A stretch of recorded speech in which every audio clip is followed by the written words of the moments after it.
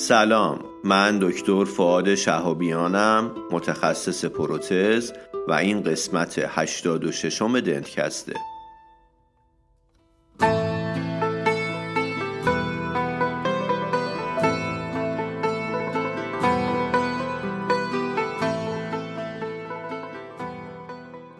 دنتکست مجموعه‌ای از پادکست هاست که در اون ما با همدیگه مقاله میخونیم، یعنی مقالات خوب و جذاب رو انتخاب میکنیم، با همدیگه مرور میکنیم و به اشتراک میذاریم.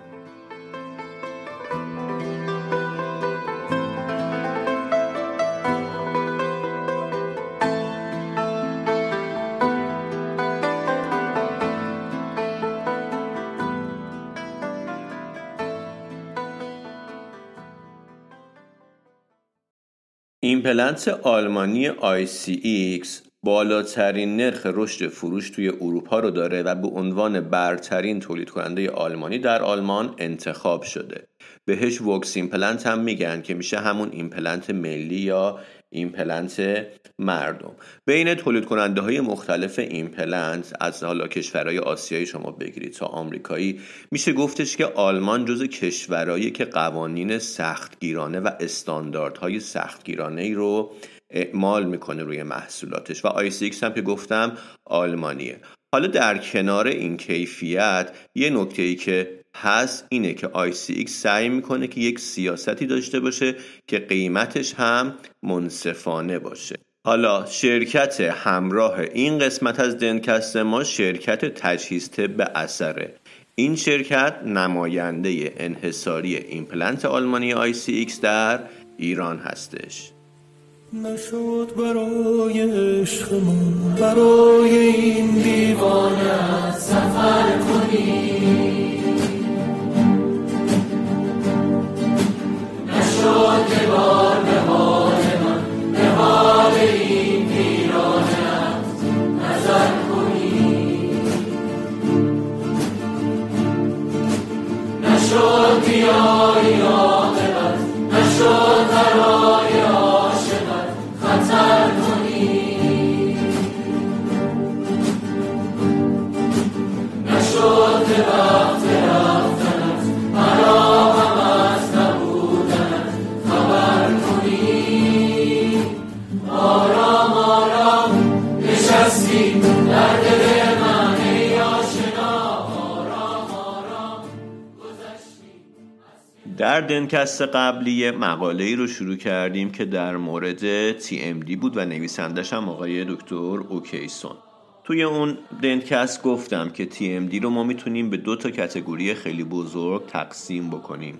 یکیش میشه Masticatory Muscle Disorder ها که در موردش صحبت کردیم توی دنتکست قبلی و الان توی این دنتکست میخوایم در مورد کاتگوری دوم صحبت بکنیم که میشه Intracapsular Disorder ها. با من همراه باشید.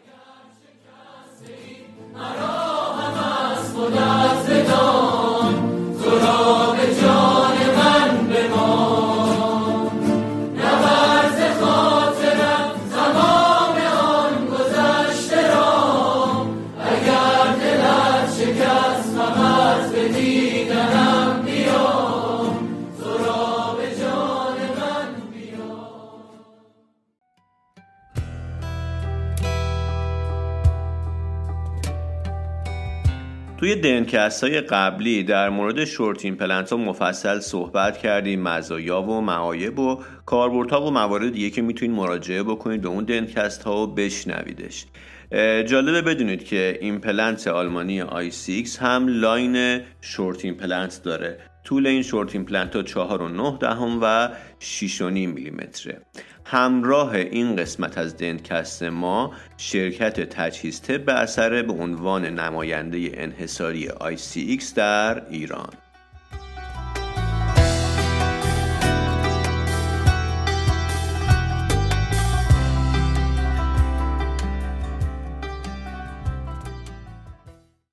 خب بعد از Masticatory Muscle Disorder ها بعد بریم سراغ کاتگوری دوم که میشه TMJ Disorder ها یا Intracapsular Disorder ها. وقتی که بیمارمون دیسفانکشن مازغه داره مشکل داره توی جویدن توی این سیستم، معمولاً ساین هایی از دیزوردرهای فانکشنال هم در TMJ دیده میشه. میگم ساین به خاطر اینکه این ساین ها هنوز تبدیل به علائم دردناک نشدن و به همین دلیل بیمار برای رفع اونها دنبال درمان نیست. این ساین ها اگر وجود داشته باشن توی 3 دسته بزرگ طبقه بندی میشن. یه نکته‌ای که باید بگیم اینه که من سعی نمی کنم که این علائم و این به اصطلاحات رو کلمه به کلمه ترجمه بکنم، چون ممکنه ترجمه من با یه ترجمه دیگه فرق داشته باشه. شما باید انگلیسیش رو بدونین. پس 3 دسته بزرگ داریم. یکی دیرنجمنت مجموعه کندیلودیسک، یکی ناسازگاری ساختاری سطوح مفصلی با همه و سومی دیزوردرهای التهابی مفصله. اون دوتای اول رو با هم دیگه بهش میگن دیزوردرهای دیسک اینترفیرنس. پس دوباره تکرار میکنم، 3 تا کاتگوری بزرگ این ساین ها. یکی دیرنجمنت مجموعه کندیلودیسک، یکی ناسازگار بودن سطوح مفصلی با همدیگه است و یکی هم به اصطلاح اختلالات التهابی مفصله که دوتای اول با همدیگه میشن دیزوردرهای دیسک اینترفیرنس و اون یکی هم که اختلالات التهابیه، اختلالات مربوط به دیسک و التهابی که اون دیسک اینترفیرنس خودش 2 تا قسمت داره، یکی دیرنجمنت مجموعه کندیل دیسک و یکی هم ناسازگاری سطوح مفصلی با همدیگه. حالا این اصطلاح دیسک اینترفیرنس دیزوردر که گفتم 2 تا زیر مجموعه داره رو اولین بار آقای ولدنبل استفاده کرده و هدفش هم توصیف اختلالات فانکشنالی بوده که سرمنشأش مجموعه کندیلودیسکه. حالا بعضی از این مشکلات دیسک اینترفیرنس به علت دیرنجمنت یا تغییر اتچمنت و اتصال دیسک به کندیل اتفاق میفته. بعضیشون به این خاطر اتفاق میفته که سطوح کندیل، دیسک و فوسا با همدیگه کامپتیبل نیستن. بعضیای دیگهشون هم به این خاطر اتفاق میفته که این ساختارهای نرمالی که وجود دارن از اون محدوده حرکت نرمالشون خارج میشن. حالا در مورد اختلالات سوم، دسته سوم یا دیزوردرهای التهابی، میگه وقتی که تروما یا فشار به این بافت‌های TMJ وارد میشه با گذر زمان میتونه به شکل لوکالیزه منجر به پاسخ التهابی بشه. یا اون 2 تا دسته اولی که گفتم مثلا دیسک دیرنجمنت دیزوردرها اگر به شکل پیشرونده یا کرونیک اتفاق بیفتن هم میتونن در نهایت منجر به اختلالات التهابی بشن.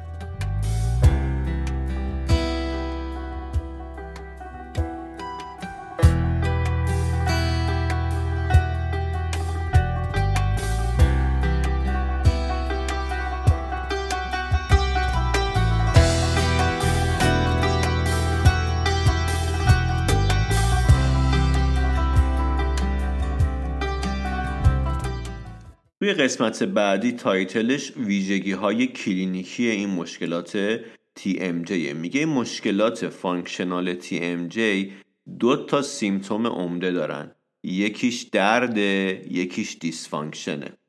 درد مفصل میتونه ناشی از ساختارهای سالمی باشه که حالا تحت فشار مکانیکی هستن یا بهشون ضربه وارد میشه، بافتایی که ضربه بهشون میخوره، یا ساختارهایی که دچار التهاب شدن. میگه دردی که ناشی از ساختارهای سالم حالا یا ضربه و اینها باشه معمولاً تیز و شدیده و خیلی هم به اصطلاح هماهنگ با حرکت مفصل هستش. وقتی که مفصل میره توی حالت استراحت درد خود به خودی و بلافاصله برطرف میشه. بیمارم معمولاً میاد ناحیه پری اوريکولارش رو نشون میده و میگه که درد توی این ناحیه است.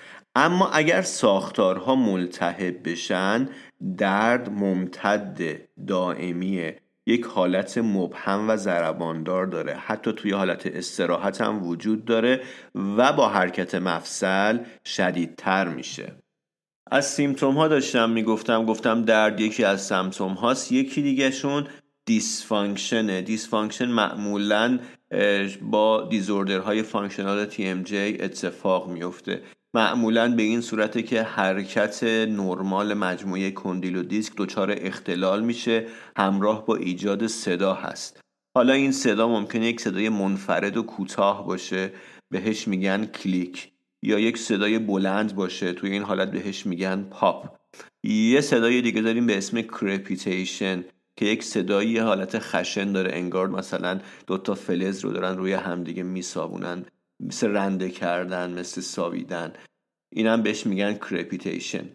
دیسفانکشن میتونه خودش رو به این شکل نشون بده که بیمار اینجوری ابراز کنه که من وقتی دهانم رو باز میکنم احساس گرفتگی دارم، یا حتی این دیسفانکشن میتونه به صورت قفل شدن فک باشه. و خب خیلی هم مشخصه وقتی که ما توی TMJ مون دیسفانکشن داریم به شکل مستقیم روی حرکات فک اثر میذاره.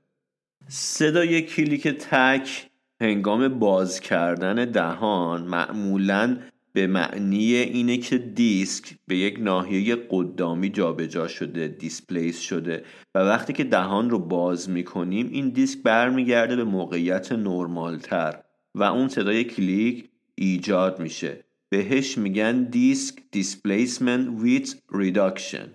وقتی که بیمار دهانش رو میبنده دوباره صدای کلیک دوم احساس میشه که این نشون دهنده اینه که دوباره دیسک برمیگرده توی همون پوزیشن و موقعیت قدامی اشتباهی که بوده. این صدای کلیکی که گفتم که مربوط به جابجایی دیسک هست معمولاً قابل تکراره. بعضی وقتا هست که بیمار میاد میگه که یک صدای بلند پاپ مانند شنیده توی مفصلش و نمیتونه به راحتی اونو تکرار بکنه. اینجا باید بیشتر ذهنمون بره به سمت احتمال چسبندگی توی اون مفصل. حالا چجوری اتفاق میفته؟ وقتی که یک نیروی ثابت بلند مدت به مفصل وارد میشه، اون مایع لوبریکنتی که بین اجزای مفصل هست از بین اینها خارج میشه و اینا یک حالت چسبندگی به هم دیگه پیدا میکنن. وقتی که بیمار دهانش رو باز میکنه این به اصطلاح مجموعه‌ای که به هم دیگه چسبیدن از هم دیگه جدا میشن و یک صدای بلند ایجاد میکنه که خب قابل تکرار هم نیست و بعد دیگه دهان به شکل نرمال باز و بسته میشه و اون صدا تکرار نمیشه. در بعضی از بیمارا این جابجایی دیسک پیشرفت میکنه و دیسک دیگه قادر نیستش که برگرده به موقعیت نرمالش. وقتی که دهان رو باز میکنیم نمیتونه برگرده به موقعیت نرمالش با کندیل و اون صدای کلیک رو ایجاد بکنه. به این حالت میگن دیسک دیسپلیسمنت without reduction. وقتی که این اتفاق بیفته بیمار کامل نمیتونه دهانش رو باز بکنه به خاطر اینکه دیسک یه گوشه گیر افتاده و مانع ترنسلیشن و حرکت کندیل میشه. به خاطر همین به این وضعیت میگن closed lock. پس اگر یه جایی شنیدید که closed lock منظورشون همین وضعیتیه که بیمار دچار دیسک دیسپلیسمنت without reduction شده و اون دیسکی که یه گوشه گیر افتاده اجازه باز کردن کامل دهان رو نمیده. به این حالت میگن closed lock. یه ویژگی کلینیکی دیگه هم داره این حالت، اونم اینه که وقتی که بیمار دهانش رو باز میکنه یا حرکت پروتروزیو انجام میده فکش به سمت اون مفصلی که مشکل داره منحرف میشه. مثلا فرض بکنید که مفصل سمت چپ مشکل داره، بیمار دهانش رو که باز میکنه یا وقتی که میخواد فکش رو بیاره جلو به سمت چپ فکش منحرف میشه به سمت همون مفصلی که مشکل داره و برعکس اگر بخواد فکش رو ببره به سمت اون مفصلی که مشکل نداره که توی مثال ما میشه سمت راست، دچار محدودیت میشه به خاطر اینکه کندیل محدودیت حرکت داره. پس یک حالت انحراف داریم به سمت همون مفصلی که مشکل داره. یه صدای مفصلی دیگه بود راجبش صحبت کردیم، بهش اشاره کردم به اسم کرپیتیشن که گفتم مثل حالتی میمونه که صدای شن یا صدای ساییده شدن فلز روی همدیگه یا صدای رنده کردن. این برمیگرده به اون خشونت سطوح مفصلی که حالا علتش میتونه یا ریمودلینگشون باشه یا اوستئوآرتریت باشه. معمولاً هم توی بیمارانی دیده میشه که این بیمارا قبلا دیسک دیسپلیسمنت داشتن without reduction یا کسایی که مثلا توی رادیوگرافی تغییرات بارز استخوانی دارن. همچنین میتونه نشون دهنده پرفوریشن دیسک باشه یا اون بافت رترو دیسکال تیشو. در مورد درمان هم میگه اگر کرپیتیشن تنها ساین یا سیمتوم بیمار باشه و بیمار مشکل دیگه ای نداشته باشه معمولاً درمانی نیاز نیست و هیچ درمانی اندیکاسیون پیدا نمیکنه. به همین ترتیب میگه اگر بیمار فکش صدای کلیکینگ داره و این کلیکینگ بدون درد و روی کوالیتی آف لایف و کیفیت زندگی بیمار اثر نداره باز هم درمان نیاز نیست. اما خب باید برای بیمار کامل توضیح داده بشه که علت چیه، بهش اطمینان داده بشه و بهش آموزش داده بشه و اینکه اگر حالا علت این مشکلات اون فعالیت‌های پارافانکشنال بیماره براش توضیح داده بشه که از این فعالیت‌های پارافانکشنال دوری بکنه.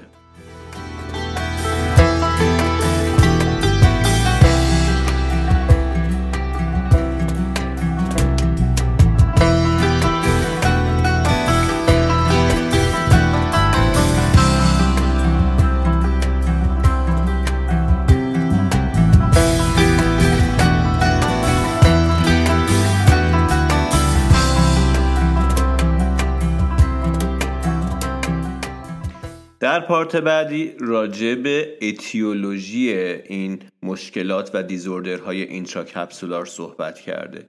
میگه اتیولوژی اینها اغلب برمیگرده به تروما.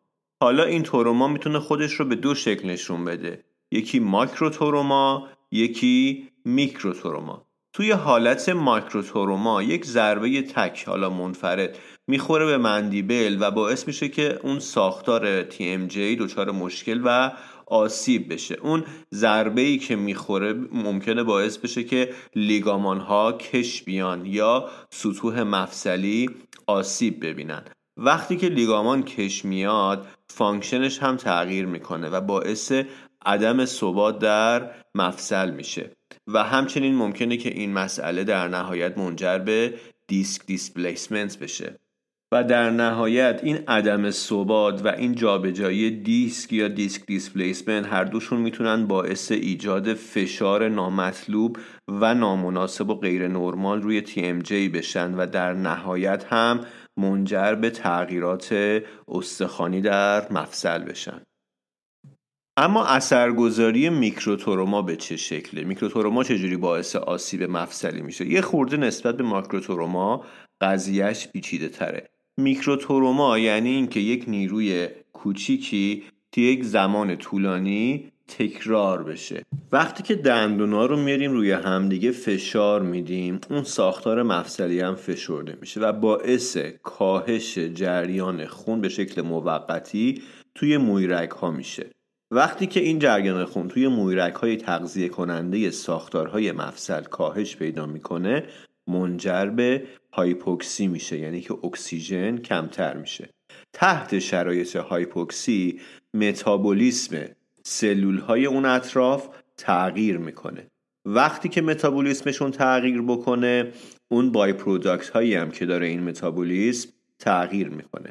حالا این بای پروداکت ها وقتی که بعداً دوباره جریان خون برگرده، یعنی فشار برداشته بشه از روی بافت و مویرگ ها دوباره توش خون بیاد و اکسیژن وارد بشه، در حضور اکسیژن رادیکال آزاد تولید میکنن.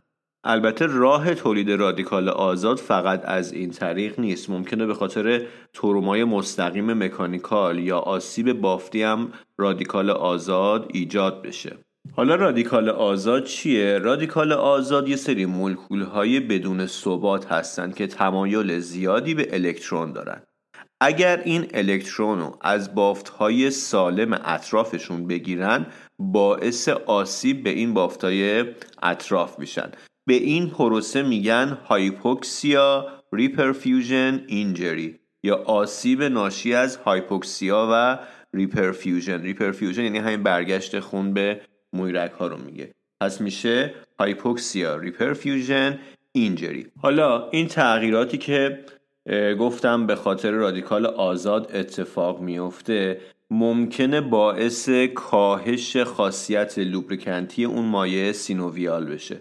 وقتی که مفصل حرکت میکنه یه مایع سینوویال هست که حالت لوبریکنت داره، ممکنه که این خاصیت این کمتر بشه و روی سطوح مفصل اثر نامناسب بذاره، یا اینکه ممکنه روی سطوح مفصلی اثر بذاره و باعث نرمتر شدن سطوح مفصلی بشه. بهش میگن کندرومالیشیا یا کندرومالیسیا. حالا من سرچ کردم، جفت تلفظاش درسته. پس ممکنه که باعث نرمتر شدن سطوح مفصلی بشه که بهش میگن کندرومالیشیا. این مسئله یعنی که مشکل در لوبریکاسیون و نرم شدن سطوح مفصلی میتونه در نهایت منجر به دیسک دیسپلیسمنت بشه، باعث جابجایی دیسک از محل نرمالش بشه و مشکلات بعدی و تبعات بعدی داشته باشه.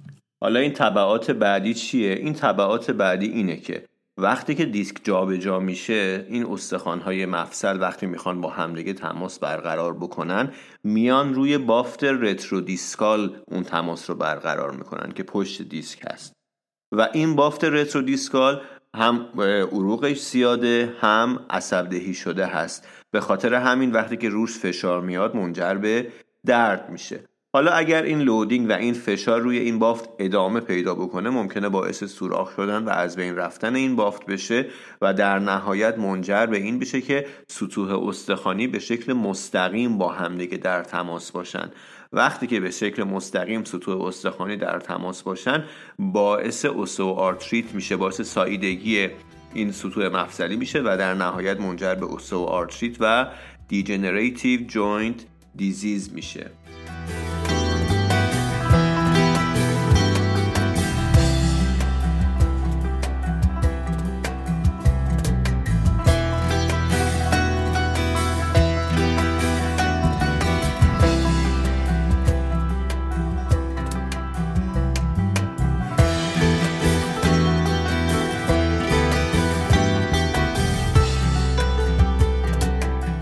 اما در مورد منیجمنت این شرایط، اولا خب همونجوری که قبلا گفتم، هدف این مقاله این نیستش که بیاد تک تک شرایط رو توضیح بده و برای هر کدوم راه درمان بگه. از طرفی یه سری تغییرات رفتاری خیلی ساده باعث کاهش بار روی مفاصل میشه و میتونه به منیجمنت این وضعیت‌ها کمک بکنه. برای همین میایم خیلی مختصر راجع به اینجور مسائل صحبت میکنیم، ضمن اینکه توی مقالات مشخص شده که یک سری درمانهای کانزرواتیو نتایج مشابه درمانهای اگریسیو داشتن. پس به عنوان یک قاعده کلی ما همیشه سعی میکنیم اول به سمت درمانهای کانزرواتیو تر بریم. کانسپت اصلی برای منیج کردن اغلب مشکلات اینتراکپسولار اینه که بیایم لود و فشار رو روی ساختارهای مفصل کاهش بدیم. وقتی که این کار رو بکنیم، ریمودلینگ و تطابق ساختارها با هم دیگه اتفاق میفته. این نکته هم اهمیت داره که ما بدونیم وقتی که فانکشن رو نرمال کردیم و به شکل نرمالش برگردوندیم، نیازی نیستش که موقعیت دیسک رو اصلاح بکنیم. بیمار باید این رو بدونه که اگر فشار کنترل بشه، معمولاً دیزوردرهای داخل کپسولی خودشون محدود میشن، سلف لیمیتینگ هستن، خود به خود محدود میشن.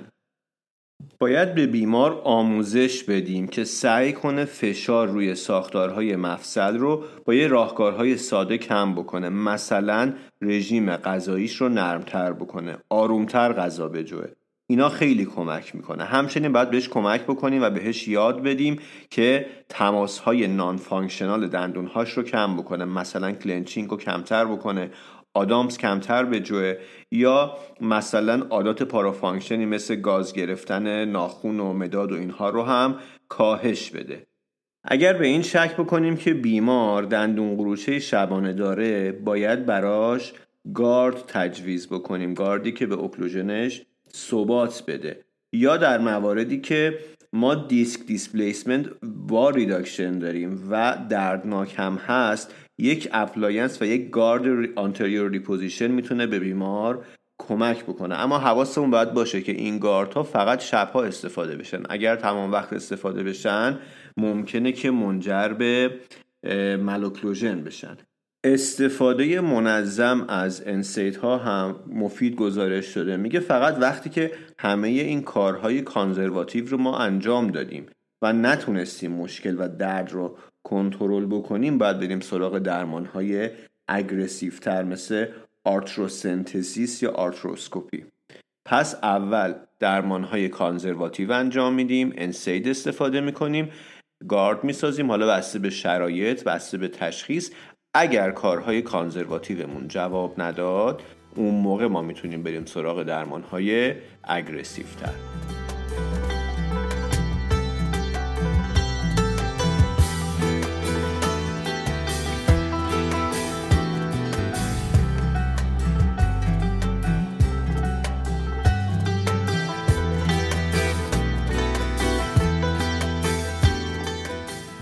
خب قسمت دوم این مقاله اینجا به اتمام میرسه. توی پادکست قبلی راجع به مستیکیتوری ماسل دیزوردرها صحبت کردم، توی این پادکست راجع به اینتراکپسولار دیزوردرها. حالا ما یه سری بیماری ها و مشکلات دیگه داریم که اونها هم ممکنه باعث درد اوروفیشیال بشن. توی قسمت سوم راجع به اینها صحبت میکنه.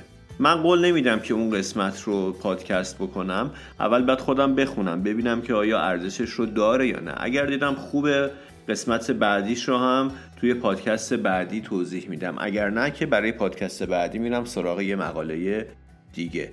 خیلی ممنون که وقتتون رو در اختیار من گذاشتید. اوقات خوبی رو داشته باشید.